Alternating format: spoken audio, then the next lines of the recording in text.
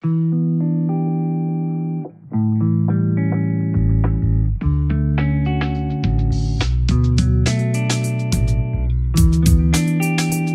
now listening to the Mental Health Check-In Podcast.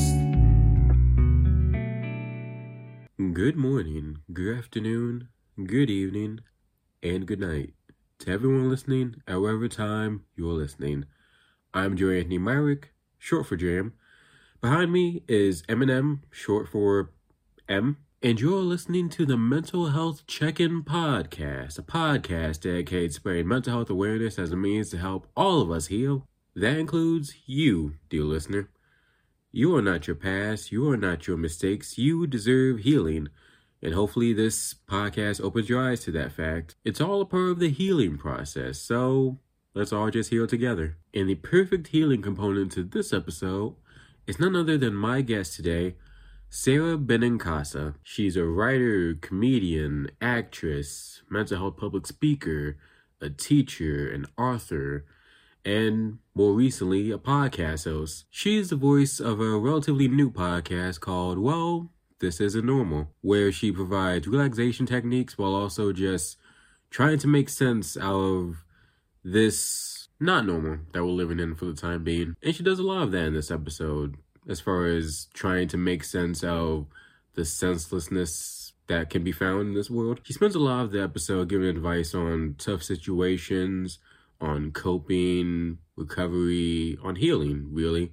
And all made for a really eye-opening, tremendous conversation I just can't wait to share with you today. But first, if this is your first time hearing about Sarah Benincasa and you finish this episode thinking to yourself, wow, I want to see more of her, I want to hear more from her, then you can check her out on social media at Sarah Benincasa on Twitter and at Sarah J. Benincasa on Instagram. Instagram, where you can also follow her accounts for at Well This Isn't Normal and at Excellent Coats on Irritated Women, which if you ever wanted to see photos of excellent coats worn by irritated women, let me tell you, you've come to the right place, or you're going to the right place, I should say.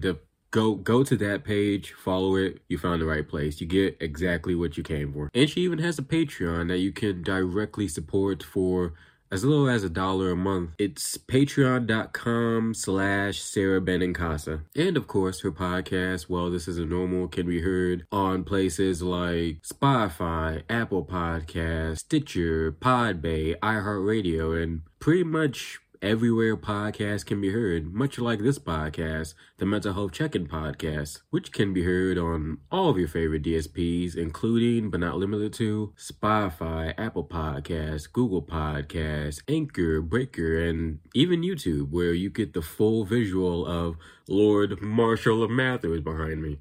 And if you want the full story on why Lord Marshall Mathers is behind me, you can hop on over to upliftyourdiet.com, where you can hear a plethora of other podcasts under the podcast network, including this one.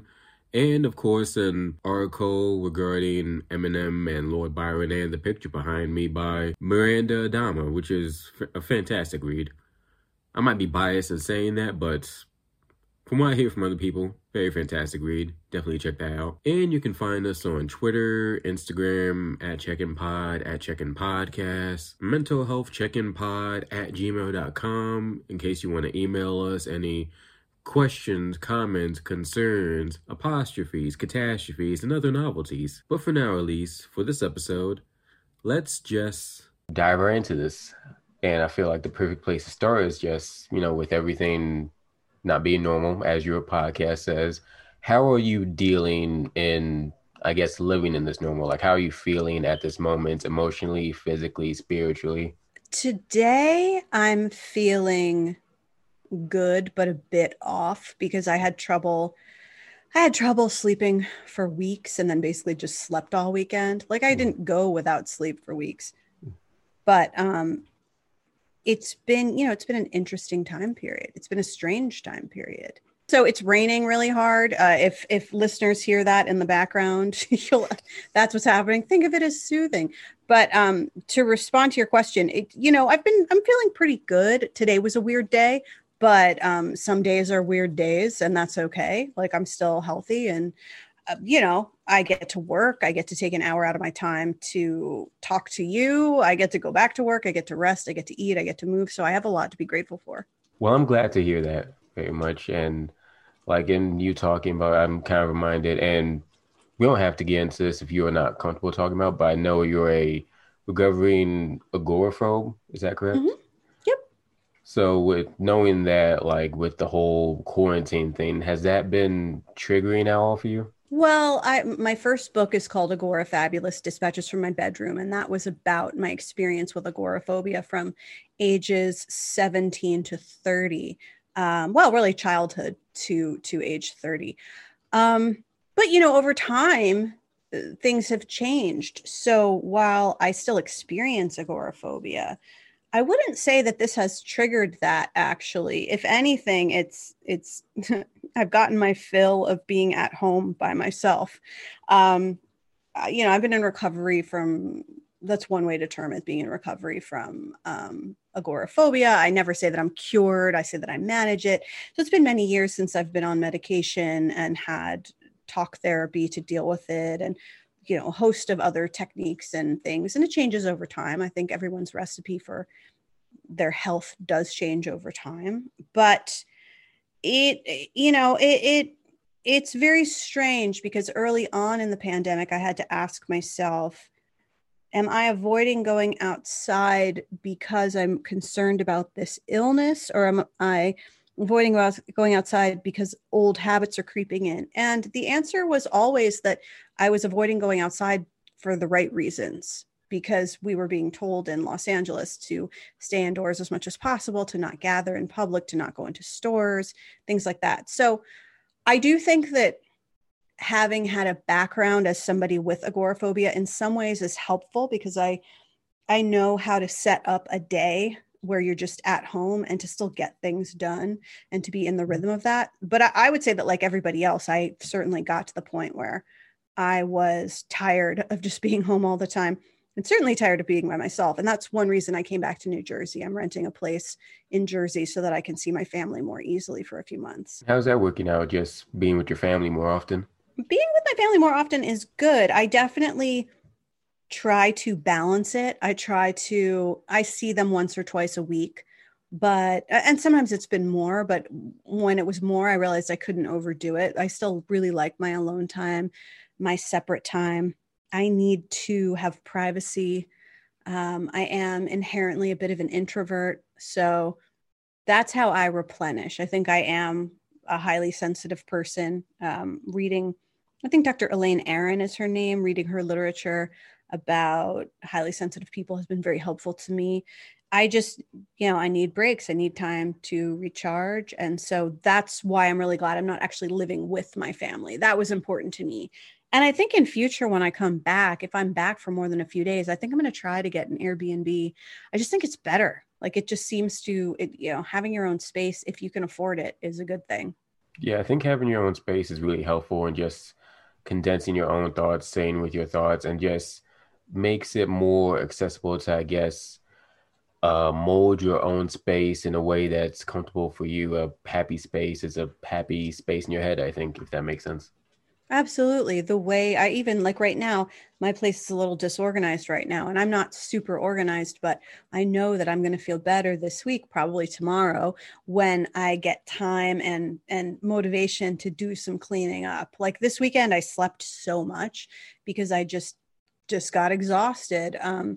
And today was kind of a recovery day from that. And so I think I'm hoping that tomorrow I have more energy and can do these things. And even when I don't have much energy, I still do a little bit every day to tidy the place up. And that really, really helps. Does that work as like self-care for you? Oh, yeah. I think that tidying up definitely helps as self-care. I think that when it doesn't go to the extreme, when it doesn't go to the extreme of being obsessive about it, or taking a fear of a lack of control in the world and just visiting that upon one's home and having to have everything neat as a pin. Like, that's not healthy. But I do think that, yeah, tidying up. Sometimes things like putting on face cream, which, touching your face, touching it when you can, when it's okay, like just doing a dry scrub on your body. That's not the deep, self-care that you hear about coming out of activist communities, particularly coming out of Black women, progressive activist communities. That concept of self-care runs a lot deeper. And in a lot of ways, it's been co-opted to like sell face cream. That's not what I'm talking about. But what I'm talking about is sometimes doing these small acts that are unnecessary. It's not necessary generally to put face cream on. You'll survive. But if it feels good to you, or if it feels good to put makeup on, or if it feels good to soak your feet in Epsom salt, if that feels good, these are small acts that can provide moments of rest that I think are really important for people. I may need to try that. Like I've heard good things about like the face creams and stuff like that, but I've never actually tried it. But like I always heard like how it feels good like physically, but I never thought how it shapes like you mentally in a positive way. I think that's interesting. Yeah, I think it can be a meditative act, a calming act, a quiet act. And when it becomes a habit, a sort of ritual that you do every day to indicate to yourself, okay, now it's time for a break, or now it's time to rest. It's like when I sit down on my couch and I put a pillow on my lap, my cat runs right over because she knows that means it's time for her to sit and get cuddles. So she wants that all the time. And I can't do it all the time, but I do it a lot. And so when you sort of have that Pavlovian response to it, and that happens within us as well. Like right now, I lit a couple tea lights and I lit just a Yankee candle because that's my signal that, let's see, what time is it? Right now it is 5:15 p.m. East on a weekday. And so when I light the candles, the lights are down. I have a friend who lives in Stockholm who does the same thing. The sun sets at like 3:30 right now. So she lights candles because it creates this warm coziness, and it's an indication, okay, it's time to slow down. And even if you've got several hours before bedtime, it kind of reminds me, okay, Sarah, you've got leftover cold brew coffee. You're not drinking that because then you won't sleep at night. How about a cup of herbal tea instead? Or just these little indicators that we can put into the day to either get us motivated or to get us to slow down. I think that can be really helpful. Yeah, I think stuff like that is very helpful as far as like the ritualistic property to it, because I think that like committing to a ritual like that, it's kind of like setting small goals for yourself. Like you feel good. It feels like an accomplishment, no matter how small the goal is. It feels like an accomplishment, especially in these days where you can only do so much. If you commit to like a small goal and you achieve it day after day as a day as like a ritual, then I think that goes a long way as far as just boosting your self-esteem and your mental health, I think.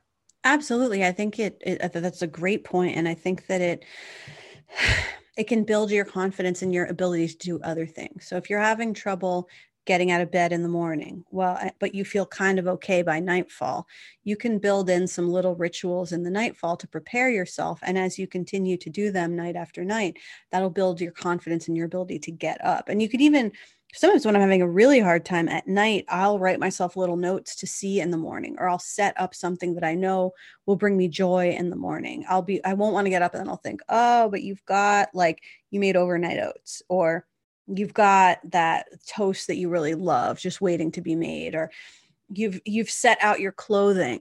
Things like that make me go, okay, that's a little bit better. I can remove another element of something that would have given me pause or made it too intense for me. Absolutely. And I kind of want to backtrack a little bit because I mentioned your agoraphobia, and I had a follow-up question, but we kind of like trailed off into these other interesting aspects of the conversation. I kind of just left it dangling in the air. So backtracking a little bit, I asked that because I was just kind of curious, like, I guess when you do encounter triggering situations, whether it be related to your agoraphobia or not, how do you deal with those situations? How do you deal with triggers, if you don't mind my asking? Well, that's a good question. Well, I don't mind it at all. Well, I'm still getting to know what they are. In some cases, I know that if I don't sleep enough, I do know that that is very likely to trigger depression or a panic attack. So I know that. When it comes to things that might trigger some anxiety in me, there are certain modes of transportation. So I know that. Certain people, I know that. And so I try to plan ahead more, and I practice meditation every day. You can't plan ahead for everything. And sometimes you plan ahead all you want, everything gets changed.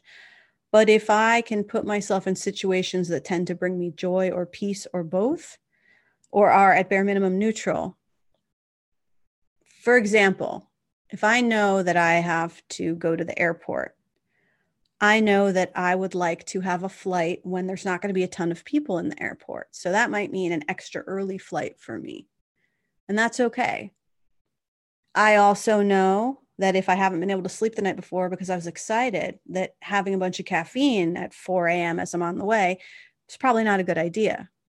So I'll have water. I'll have something with a little sugar and a little natural sugar in it, like a banana. I'll have some almonds. Once I get to the airport, if I feel like, okay, I feel good, I'm going to have an espresso or something, then that's fine. But I know that traditionally I have a lot of anticipatory anxiety. So if I can lower that by not adding really intense stimulants like a sugary smoothie, I'm not going to grab a Jamba Juice that has a lot of sugar in it. That's not actually healthful. It can be a fun treat, but it's not actually good for you. And some of those smoothies have as much or more than a couple candy bars. So I'm going to resist that. I'm going to say, okay, I'll have a banana. Maybe I'll have some berries. Like I'm still going to get a kick from that. I'm going to get some protein. I'm going to drink some water. And once I'm feeling more alert, awake, my body's waking up with a little bit of assistance from this fuel that I'm putting in it, then I can go, okay, this caffeine in a small amount is going to help me. It's going to help me focus a bit, feel more alert in a good way. Because I don't want to get to a place where I'm hyper vigilant. I'm also not going to eat a ton right when I wake up, because I know from past experience that could give me a stomach ache, and then I might be embarrassed or feel sick or feel nauseous or feel gross, and that's going to create more anxiety. So just kind of going slow. If I need to get to the airport early and I end up hanging out for a few hours, I will have researched in advance if there's an airport lounge that I could buy a day pass to, and how much is it. And if I can afford that, I'll do that, because I'm more likely to have a little corner to myself. And sometimes they have like nice scented things. Sometimes they also have like free food. So when I can, planning ahead. I mean, you can't plan ahead for everything, but trying to set up your day in such a fashion that there actually is some rest. I'm just putting my phone on do not disturb, by the way. But so that there's actually some rest built into your day, and like a tiny bit of luxury even.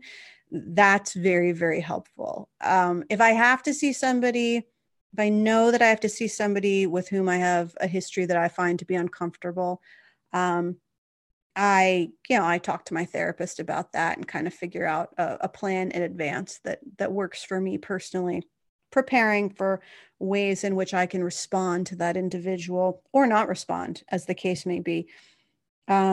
And just spend as little time with them as possible. And if I have to spend a lot of time with them, take a lot of breaks. I think that's really interesting right there. And I guess that's something I never really covered on here before. Like, if you do run into somebody who you're uncomfortable with, I'm sorry, I'm kind of like, I've got the wheels going in my head a little bit. That's okay. That's good. Like if you run into somebody that you're uncomfortable with, or at the very least was uncomfortable with, like let's say some years passed before you two broke off for whatever reason, like do you engage with that person, or do you just go in the opposite direction? If I don't have to engage with them, if it's not absolutely required for me to engage with them, I'll just ignore them or go in the opposite direction. I'll leave the situation. If it's a situation I really enjoy and them being there is not going to detract from me enjoying the situation, I'll stay. But if I don't have to engage with them, there's no reason. There's no reason to be fake polite. If it would make me feel better and build my confidence to show myself, hey, you can do this, then sure, I'll say hello, but that's only if that's for my benefit. If if it doesn't feel good being around them and I truly have no purpose to engage, there's no point. I'd agree with that. Yeah, like if you're uncomfortable with someone or they at least made you uncomfortable in the past, then engaging could trigger some things and just make you uncomfortable all over again. So it's Yeah, and best also to, like who wants to deal with them even at in family situations. If they engage with me, oh sure, I'll say hi and then I'll get out of that situation as soon as possible. But I don't want to deal with you.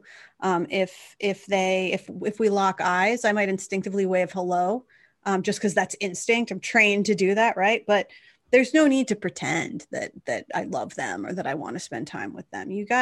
My opinion is that you need to take care of yourself first. You don't need to be rude, but you don't need to give away your energy, because you have finite energy in every day. Every human being has a finite amount of energy, even the people who seem to be constantly productive. And I know that sometimes in my life, I've seemed like one of those people, and other times, definitely not. But I have lots of friends who seem like they're always doing something. They're always busy, busy, busy, but they have to rest. Even they have a finite amount of energy. And if they don't take time to rest, and I speak from personal experience, we burn out. So why would you, unless it was absolutely necessary, why would you waste time in a pointless chit chat conversation or rehashing old stuff that's never going to get fixed, never going to change with like a cousin who hurt you or an aunt who was nasty to you, or a grandma who constantly criticizes your weight and makes you feel terrible. Like what's the point of that? You're not obligated. You can be kind, you can be polite. If God forbid they need your help, if they're ill, whatever, sure. If you're the only person who can mow the lawn, or if you have, if you can afford their electricity bill and it's the difference between that and them being in the cold and winter and freezing, of course, like I'm not saying be cold hearted, but you also get to detach with love, as they say in certain recovery programs, detaching with love. And in certain books, I think in the book Codependent No More, Melody Beattie might use that term. I don't remember where I first heard it, but detaching with love doesn't mean, I'll pray for her. That like passive aggressive smiling thing where they just hate you. That's not it.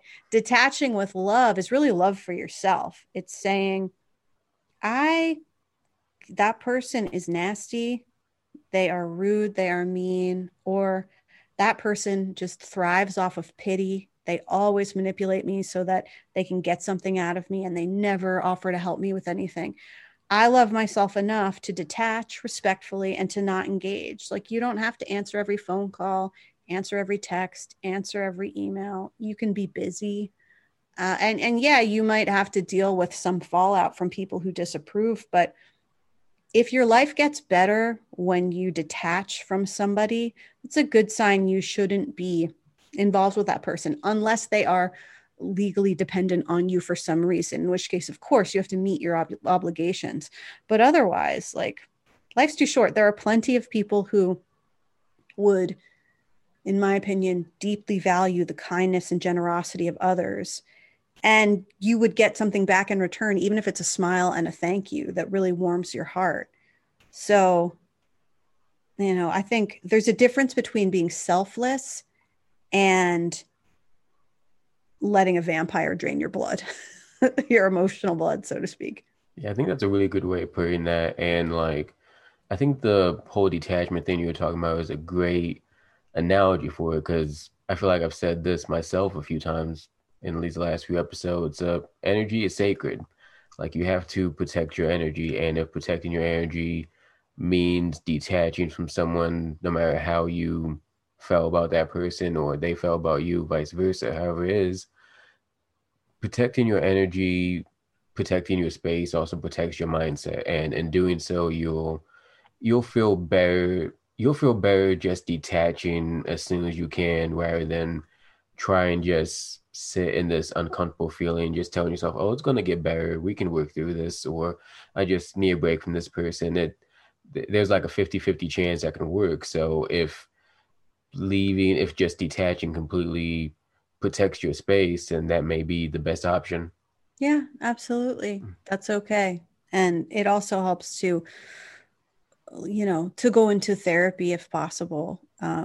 if you can access it, if you can go, if cost is an issue, which it is for many, many people, asking for if the provider offers a sliding scale, or going through a lower cost online provider like Talkspace. I've never used them. I've heard good things, but I can't like officially endorse them or anything. Also, they'd have to pay me to do that. But there are others as well. So really taking care of yourself first, that cliche of putting your own oxygen mask on first is absolutely, absolutely correct. And you may find that you are better able to work on your own stuff when you're not constantly distracting yourself with trying to run and do this for this person, run and do that for that person, fix this person, provide counsel to this person. A lot of times people who are codependent, people who are really get sort of supply, get energy off of taking care of others, being indispensable, quote unquote, to somebody else. A lot of times when we do that, what we're actually doing is avoiding looking at our own problems, our own addictions, our own failings, our own flaws, the ways in which we have chosen things in our life that don't make us happy, the ways in which things have chosen us, things have been done to us. So I'm not saying that it's all, that we are all perpetrator or all victim / survivor, whatever it may be, but being obsessed with other people's lives and inserting yourself constantly and always being at the ready and always volunteering, a lot of times that is avoiding dealing with whatever's really going on inside us, whatever's really happening for us. For me, daily meditation helps with that. And so does, I'm sober, so my sobriety group helps with that. Different people to find different ways into that. But that can be really helpful because it's uncomfortable having to look at your own stuff. But if you do it with a supportive community that is not taking away from you financially and it's not draining you emotionally, but if it's perhaps group therapy, a 12-step group, something like that, you may really find that you feel supported. It creates a container where we can actually work on our stuff and not feel so scared, because we don't have to be alone. And we can still do for others. We just have to do for ourselves and also take care of ourselves and improve ourselves. Absolutely. And I definitely co-sign that because, like, that's something I also had an issue with myself. Like, I would try so hard to just, I guess, like, insert myself in other people's lives by helping them, or I'll do them a solid, or just taking on different projects and situations onto my life. And I soon realized I was just doing that because I didn't want to deal with my own issues I was dealing with if I'm helping someone with their issues. And I have this good feeling inside, and then I don't have to think about the tougher things in my life as much. But at the same time, if I'm constantly inserting myself in other people's lives, then that's mentally draining on me. And it goes back to what we were saying, how energy is finite, energy is sacred. I really need to really pick and choose where I can put my energy in, because otherwise I'm just adding stress, adding mental drainage to my block, and someone else is getting the benefit who may or may not appreciate it. So you really need to, I guess, pick and choose your battles, if that makes sense.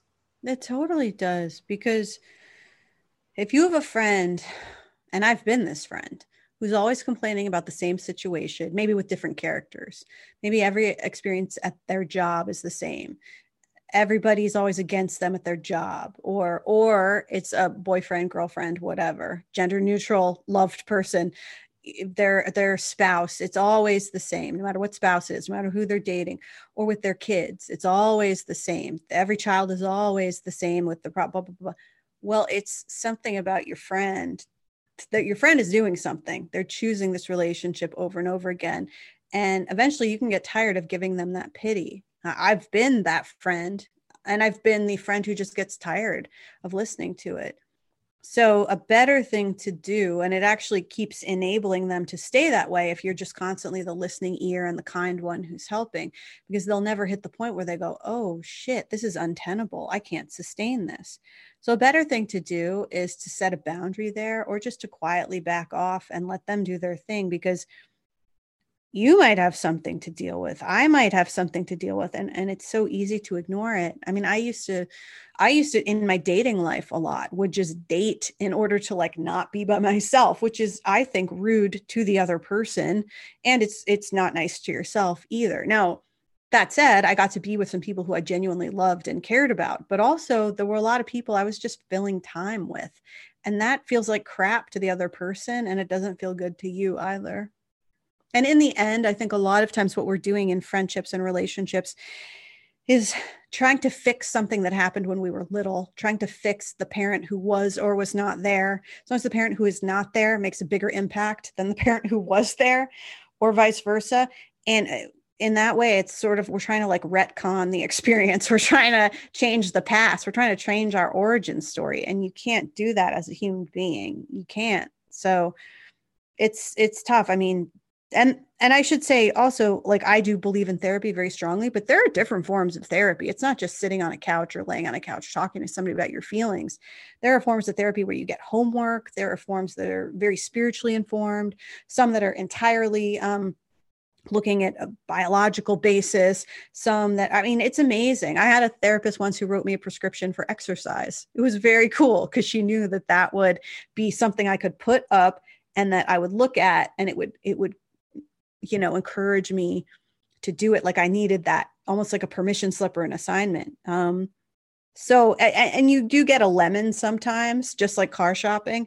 So it's okay to take them for a test drive too. I absolutely agree with that. And you said something really profound there. Well, you said a lot of profound things, but one thing I really zeroed in on was when you were talking about just dating people to fill time for yourself. And I kind of related to that a little bit. Like there were times where I didn't even really want a partner in my life, but I felt like I just needed to fill a void. And a lot of times it would backfire on me. And it's very much, it goes back to what you were saying about protecting your energy, as far as just energy is sacred and you have to be, my voice is going out. One second. Sure, no worries. I'll get some water too. Yeah, with dating, there were times where I didn't even necessarily want a partner. I just wanted to fill a space, and that would always backfire. And that goes back to stuff I would do as far as just trying to make other people's lives feel better by piling situations on top of me and doing favors for people and helping them and yeah. And I guess, and like, to summarize everything you were talking about, like the difficult part is figuring out when it's helpful and when it's not so helpful, because there are instances where I am glad that I kind of tried so hard to fill a space, because it opened up, whether it be job opportunities, friendship opportunities. It allowed me to meet people who I'm still friends with to this day, or having a relationship with to this day. And there are a lot of benefits from it. But when the benefits are so good, you kind of see past the stuff that's kind of weighing on you. You know what I mean? Mm-hmm. Yeah, absolutely. And it's cool that you do this podcast so that you can talk to people, many of whom I'm sure are strangers to you, and you can find these places to relate. And because that means the audience can listen, and sure, some people won't feel that episode, but other people will. Yeah, I never thought of it like that. I like to kind of think of this as like a step one to therapy, whether therapy be talking on the couch or group therapy, or however you want to, whoever the audience wants to consult therapy in the form of whatever type of therapy they want. I hope this is kind of like a step one for people to think, oh, I know what they're talking about. I should probably work through these feelings in my own way too. So hopefully it helps people in that way. I highly recommend going into a therapeutic relationship with, and it can be your rabbi, it can be your minister, if they are trained in pastoral counseling. That I think is important. Because some of them don't get that training. But if you're imam, if you're rabbi, if you're minister, your priest, whomever it may be, your faith leader, if they have training in counseling, if when they were at divinity school or they were in training, they actually did a course, or maybe even minored in college. Some of them minored in school in it. They did a PhD in it, whatever it is. But so they have real experience. Some of them have also worked as social workers, and also understand you may love your faith leader. You may love them as a faith leader, but they may not be the one for you when it comes to counseling. So keep that in mind too, because whether it's a secular therapist, and I've gone always to secular therapists, it's a secular therapist or it's a religious counselor, none of them has all the answers. None of them is the representative of God on earth. None of them is representative of the higher power on earth. None of them has the direct line to genius, to the cure. You know, the goal of a healthy therapeutic relationship is to work together. And this goes, I'll say this also goes for a medical doctor. If you're seeing a psychiatrist, if you've experienced psychotic episodes, manic episodes, deep depressive episodes, things that don't just respond to talk therapy, to prayer, to meditation, to nutrition changes, to exercise. And all those 5 things I just mentioned are incredibly helpful. And for some people, they alleviate symptoms of anxiety, depression. But there's certain things like exercising, eating right, that's not going to cure your bipolar. That's not going to eliminate. Now, might it lessen the frequency of manic episodes or deep depressive episodes? Maybe. I don't know. I haven't read anything about that. I've only read about it with regard to panic attacks and old-fashioned depression, unipolar depression. Not that bipolar is new-fashioned. It's always, I think, all been around. We just have different names for it now. But there are certain things I would never tell somebody who's experiencing schizophrenia or somebody who has a borderline personality disorder. I would never say, you know what, if you just took sugar out of your diet, if you just did Atkins, if you just exercised, if you just went to a yoga retreat, no, those things help you overall? Perhaps, I don't know. Everybody's different. But when you see a psychiatrist, look at it as you are co-creating a relationship with this medical professional. Do they have superior knowledge to you with biology, with brain chemistry, with all kinds of things? Yes. But do you have a voice? Do you get to speak up about what you're experiencing? If you're experiencing side effects from medication that feel intolerable, if you're experiencing a medical emergency, do you get to talk about that? Of course. Do you also get to say, okay, doctor, I will try this course of therapy. Let's say you get prescribed an atypical antipsychotic, which that may happen if you, let's say, have schizophrenia. So let's say, or I think certain type of bipolar, sometimes they prescribe this. So whatever it is, let's say you get prescribed that and you take it and it's awesome. And you're doing really well on it. And then your doctor says, maybe we should try something else. Like you should speak up and you should say, well, why, doctor? Why do you think so? Because I'm having a pretty good experience on this. Why do you say that? And get into the conversation. Of course, if you're taking something and it's really not working for you and you've given it the amount of time, because these things take time to kick in. You're giving it the amount of time you're supposed to, like, let's say 2 months, and you're like, this sucks. You should be able to talk with your doctor and come up with an alternative plan. You shouldn't have to feel desperate, like, oh no, this is the only way. Well, there are lots of ways. There are lots of different approaches.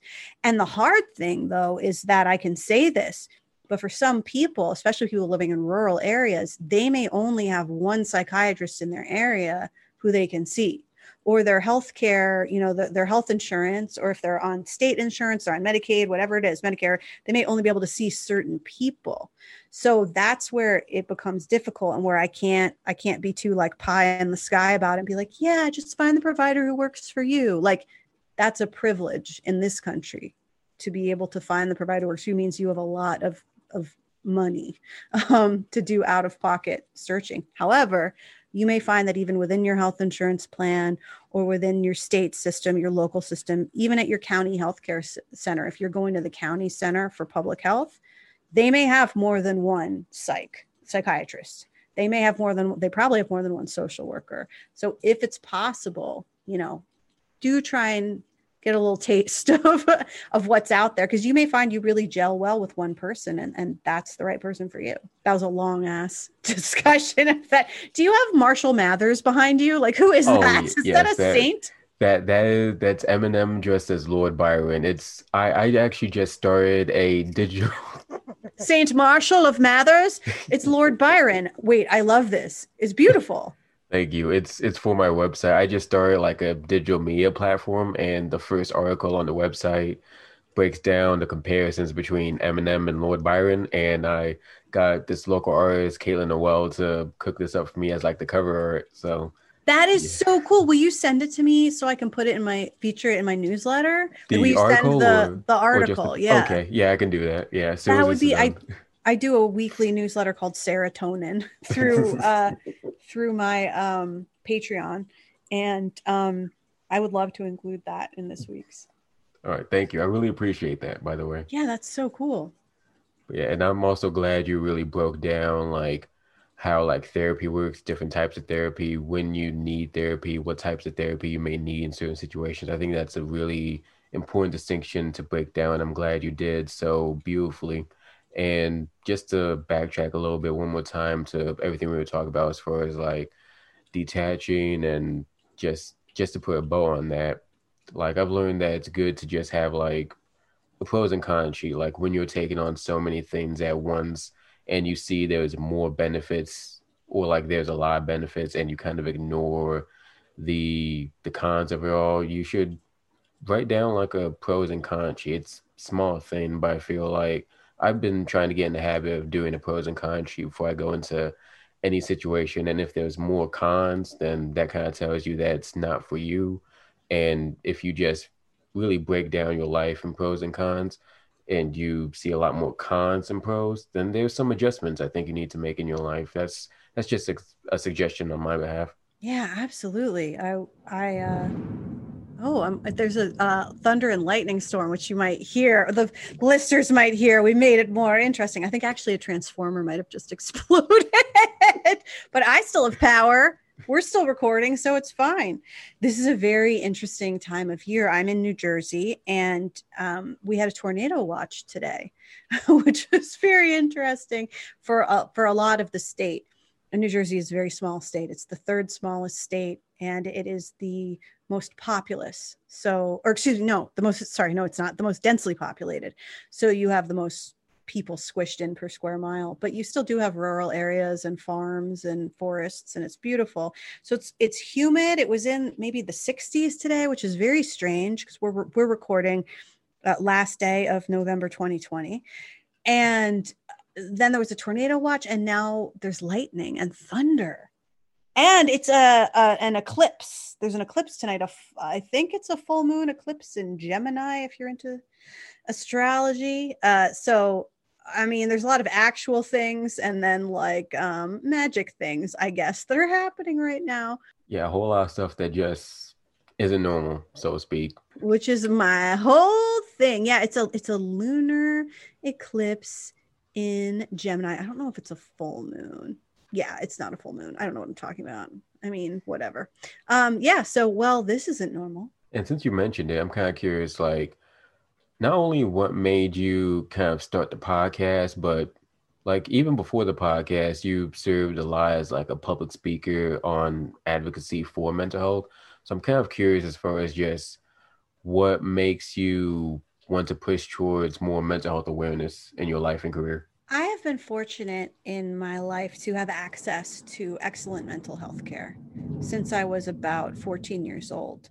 And I know that I can't wave a magic wand and make that possible for everybody. I can vote for candidates who want to make that possible for everybody.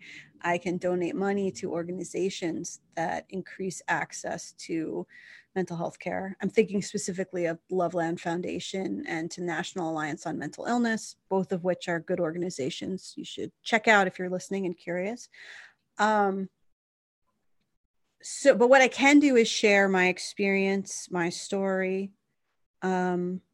and encourage people to seek help. And occasionally to provide information on resources that may assist them in seeking that help. So that's what I can do. And it's something I talk about publicly. It's something I talk about privately. I'm not drawn to becoming a therapist, but this is a way in which I can be of service. I'm a writer. I'm an author. Occasionally I'm an actress. I do copywriting as well. I write essays. I write magazine articles. Once in a while still do comedy. So, my career is not to be in the clinical setting as a therapist. My career is also not to be a psych researcher, which is fascinating. I find it all very fascinating, but that's not the path that I've chosen. However, I can be of service in this way without any pretense to medical expertise, without pretending that I've got all the answers or most of the answers. I have some answers for me, and sometimes those answers change. So I guess my goal is that through my work, people feel less alone.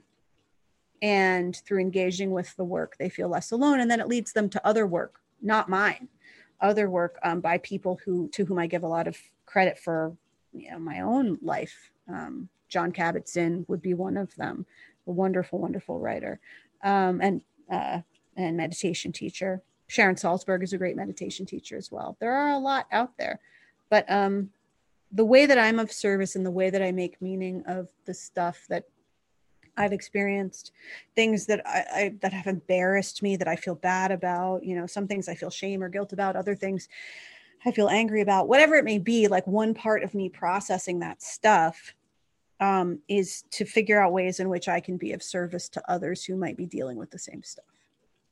So it's a healing loop. I sometimes call it selfish altruism. That's what I say, that the mission of my podcast, Well, This Isn't Normal, is selfish altruism. I help other people, but it really also helps me, which is fun. I really like the sound of that, both healing circle and selfish altruism. I like the sound of that. And I also think what you do is just really commendable, like everything as far as not even just a podcast, but acting and comedy and writing. I feel like all of that stuff creates, like you said, a loop that inspires people to do great things. And I guess I kind of relate to that in a way. Not to say I inspire people. I'm not going to. I'm sure you do. I'm sure you do. Absolutely. That's absolutely part of your podcast. Not that you are cheesy about it. I think that's why it's inspiring, because it's not super cheesy, just, recycling the same platitudes. Sometimes we say things that are cliche, but we probably choose them because they've proven real for us. And that's why they're cliche, because they've proven real for a lot of people. Like, put your own oxygen mask on first, right? I mean, you must feel good when you get feedback that people are listening to the podcast and enjoying it.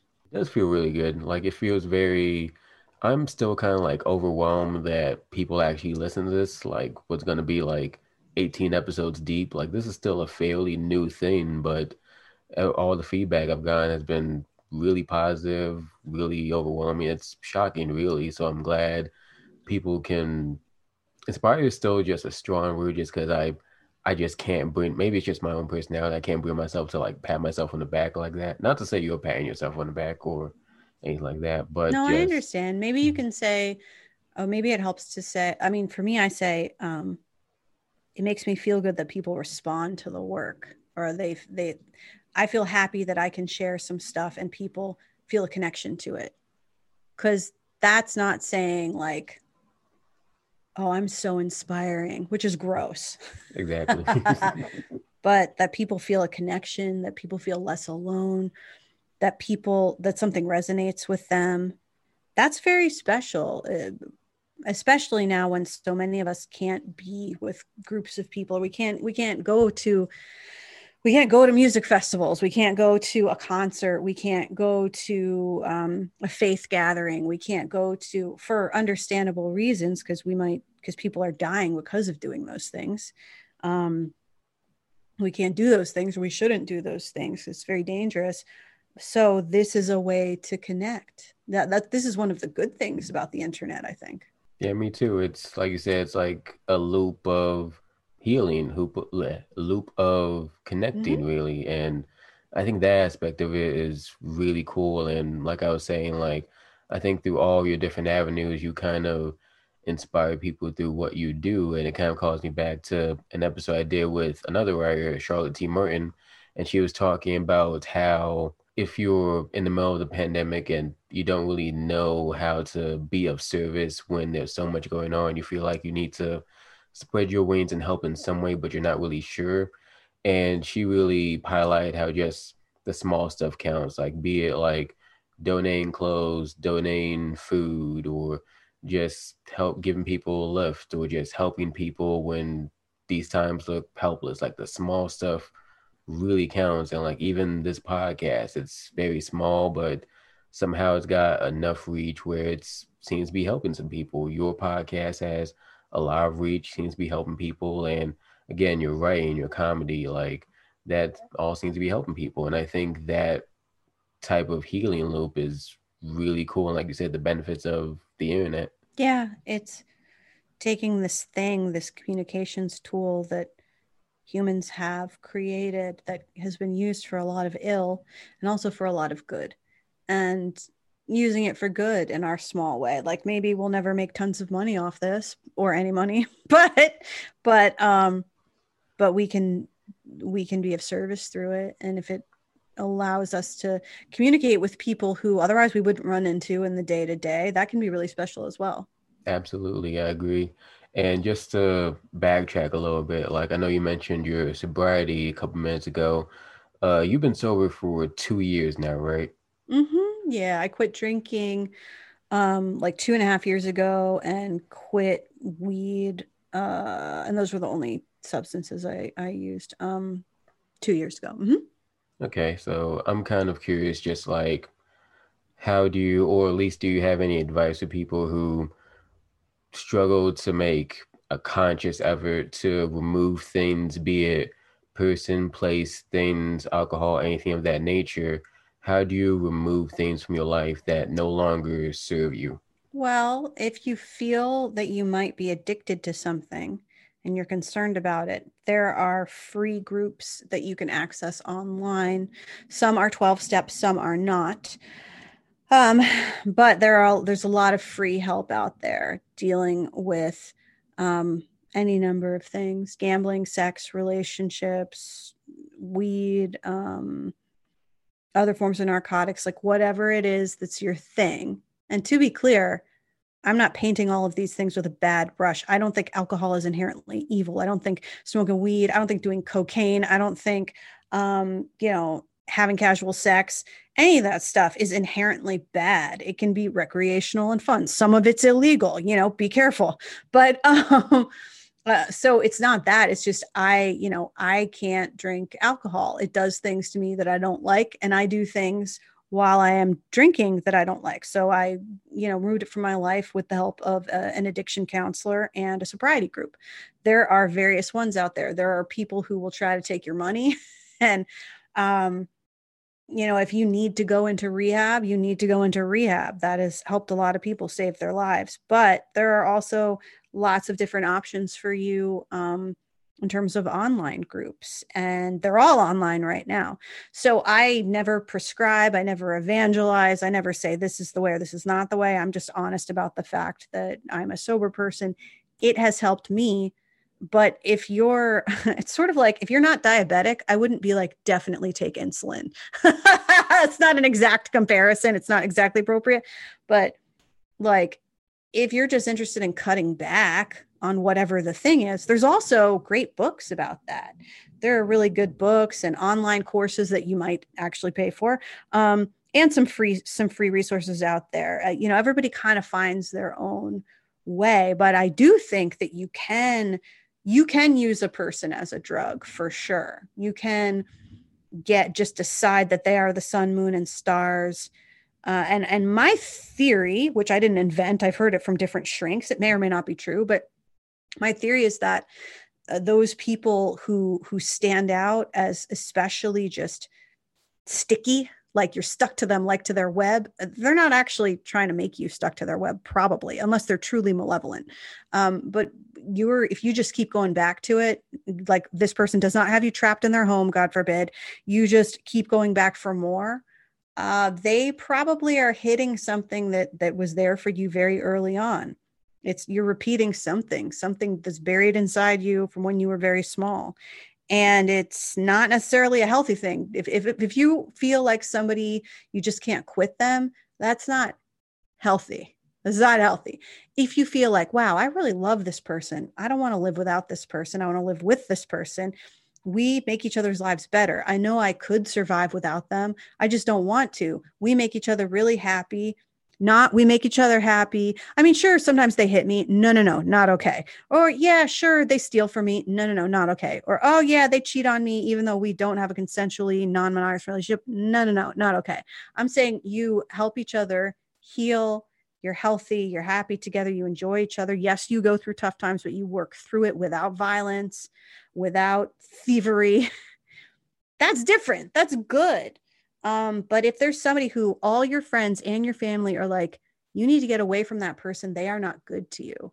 Not because you're dealing with your family being upset, you're dating somebody of a different race, different religion, different country of origin.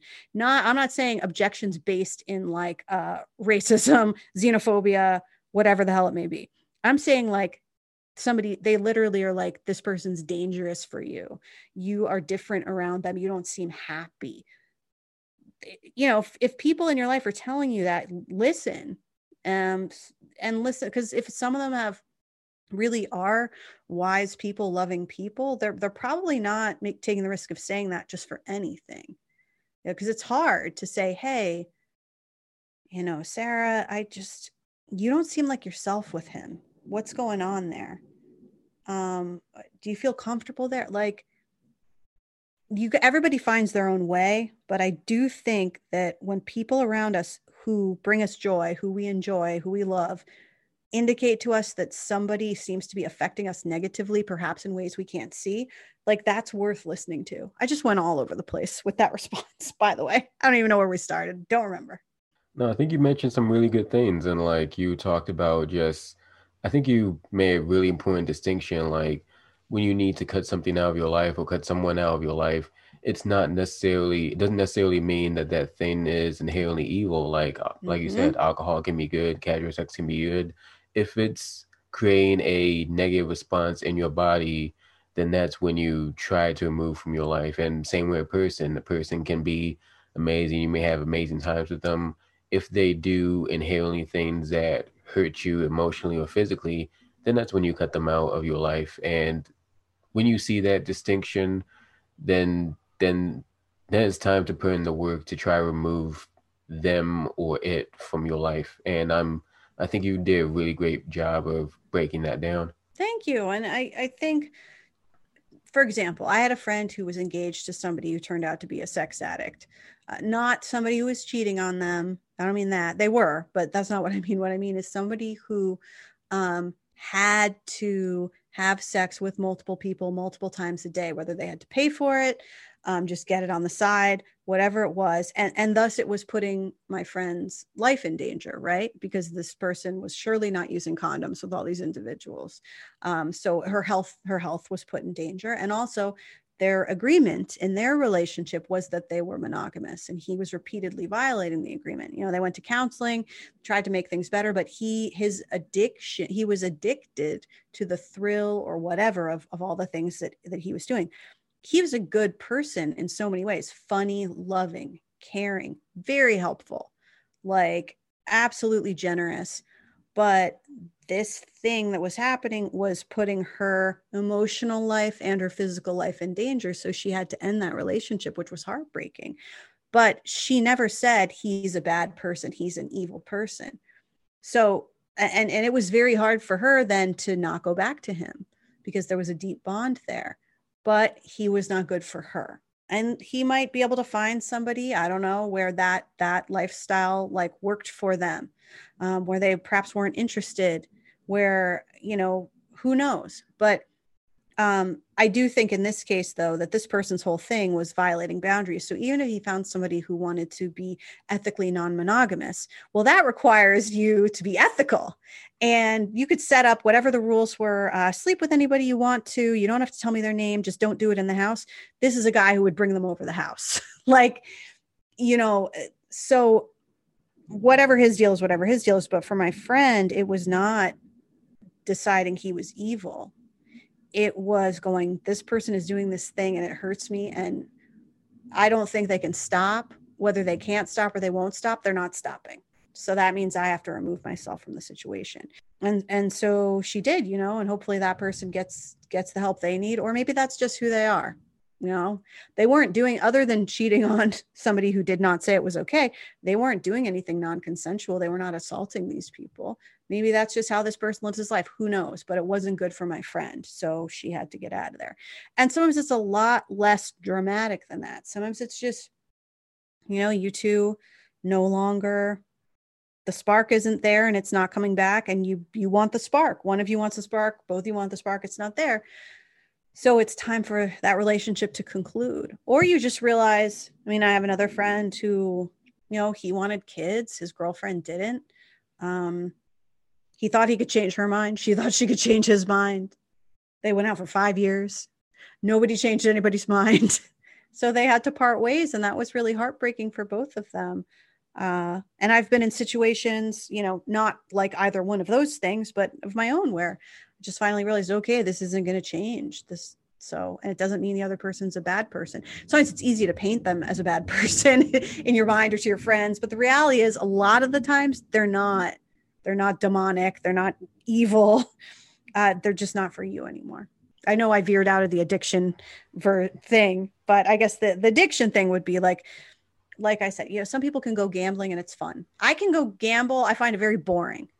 I do the slot machines and I'm like, this is boring. I'm not doing this again. And then in Vegas, I go to the buffet and I go to watch a show. Other people will stay at the slot machine as long as they can, and they will lose all their money, or they will stay at the poker table. And, you know, for me, gambling's not a bad thing. It's just, I'm not that into it. With like sugar, I like sugar. It's good, but I don't freak out on it until I throw up. You know, for other people, it's different. Yeah, I think that's really important to mention too, because a lot of times I've learned this myself fairly recently. A relationship not working doesn't necessarily mean that you or the other person is evil. It just means, or even toxic. It just means that you two are just not clicking for whatever reason anymore. Like, that person no longer serves you anymore, and you no longer serve them. And that's not necessarily a bad thing. Sometimes it's not necessarily an instance of you doing something wrong or them doing something wrong. Sometimes it's just people grow, people change as they grow. And sometimes people change in a way where the chemistry is off now. And that's when you have to veer off from that person, which again is not necessarily a bad thing. Sometimes veering off just means taking the knowledge that you've learned from this relationship and carrying it into new relationships and building stronger relationships with your pre-existing relationships. Sometimes it means taking that knowledge and finding new opportunities for yourself, finding new friendships and stuff like that. So I don't think that in situations like that, at least, you shouldn't think of it as something that's lost or a painful, bad thing that this relationship is over. You still got your fond memories. So if nothing else, just use the energy you have to kind of move on in the best way you can. How does that sound? Yeah, that makes sense. You still, just because something ends and just because something is painful in its conclusion does not mean that it had no merit. You probably learned from it, and not just the bad stuff. You probably also learned some things that you actually like, which is really cool. I have to go, by the way, so I gotta wrap it up.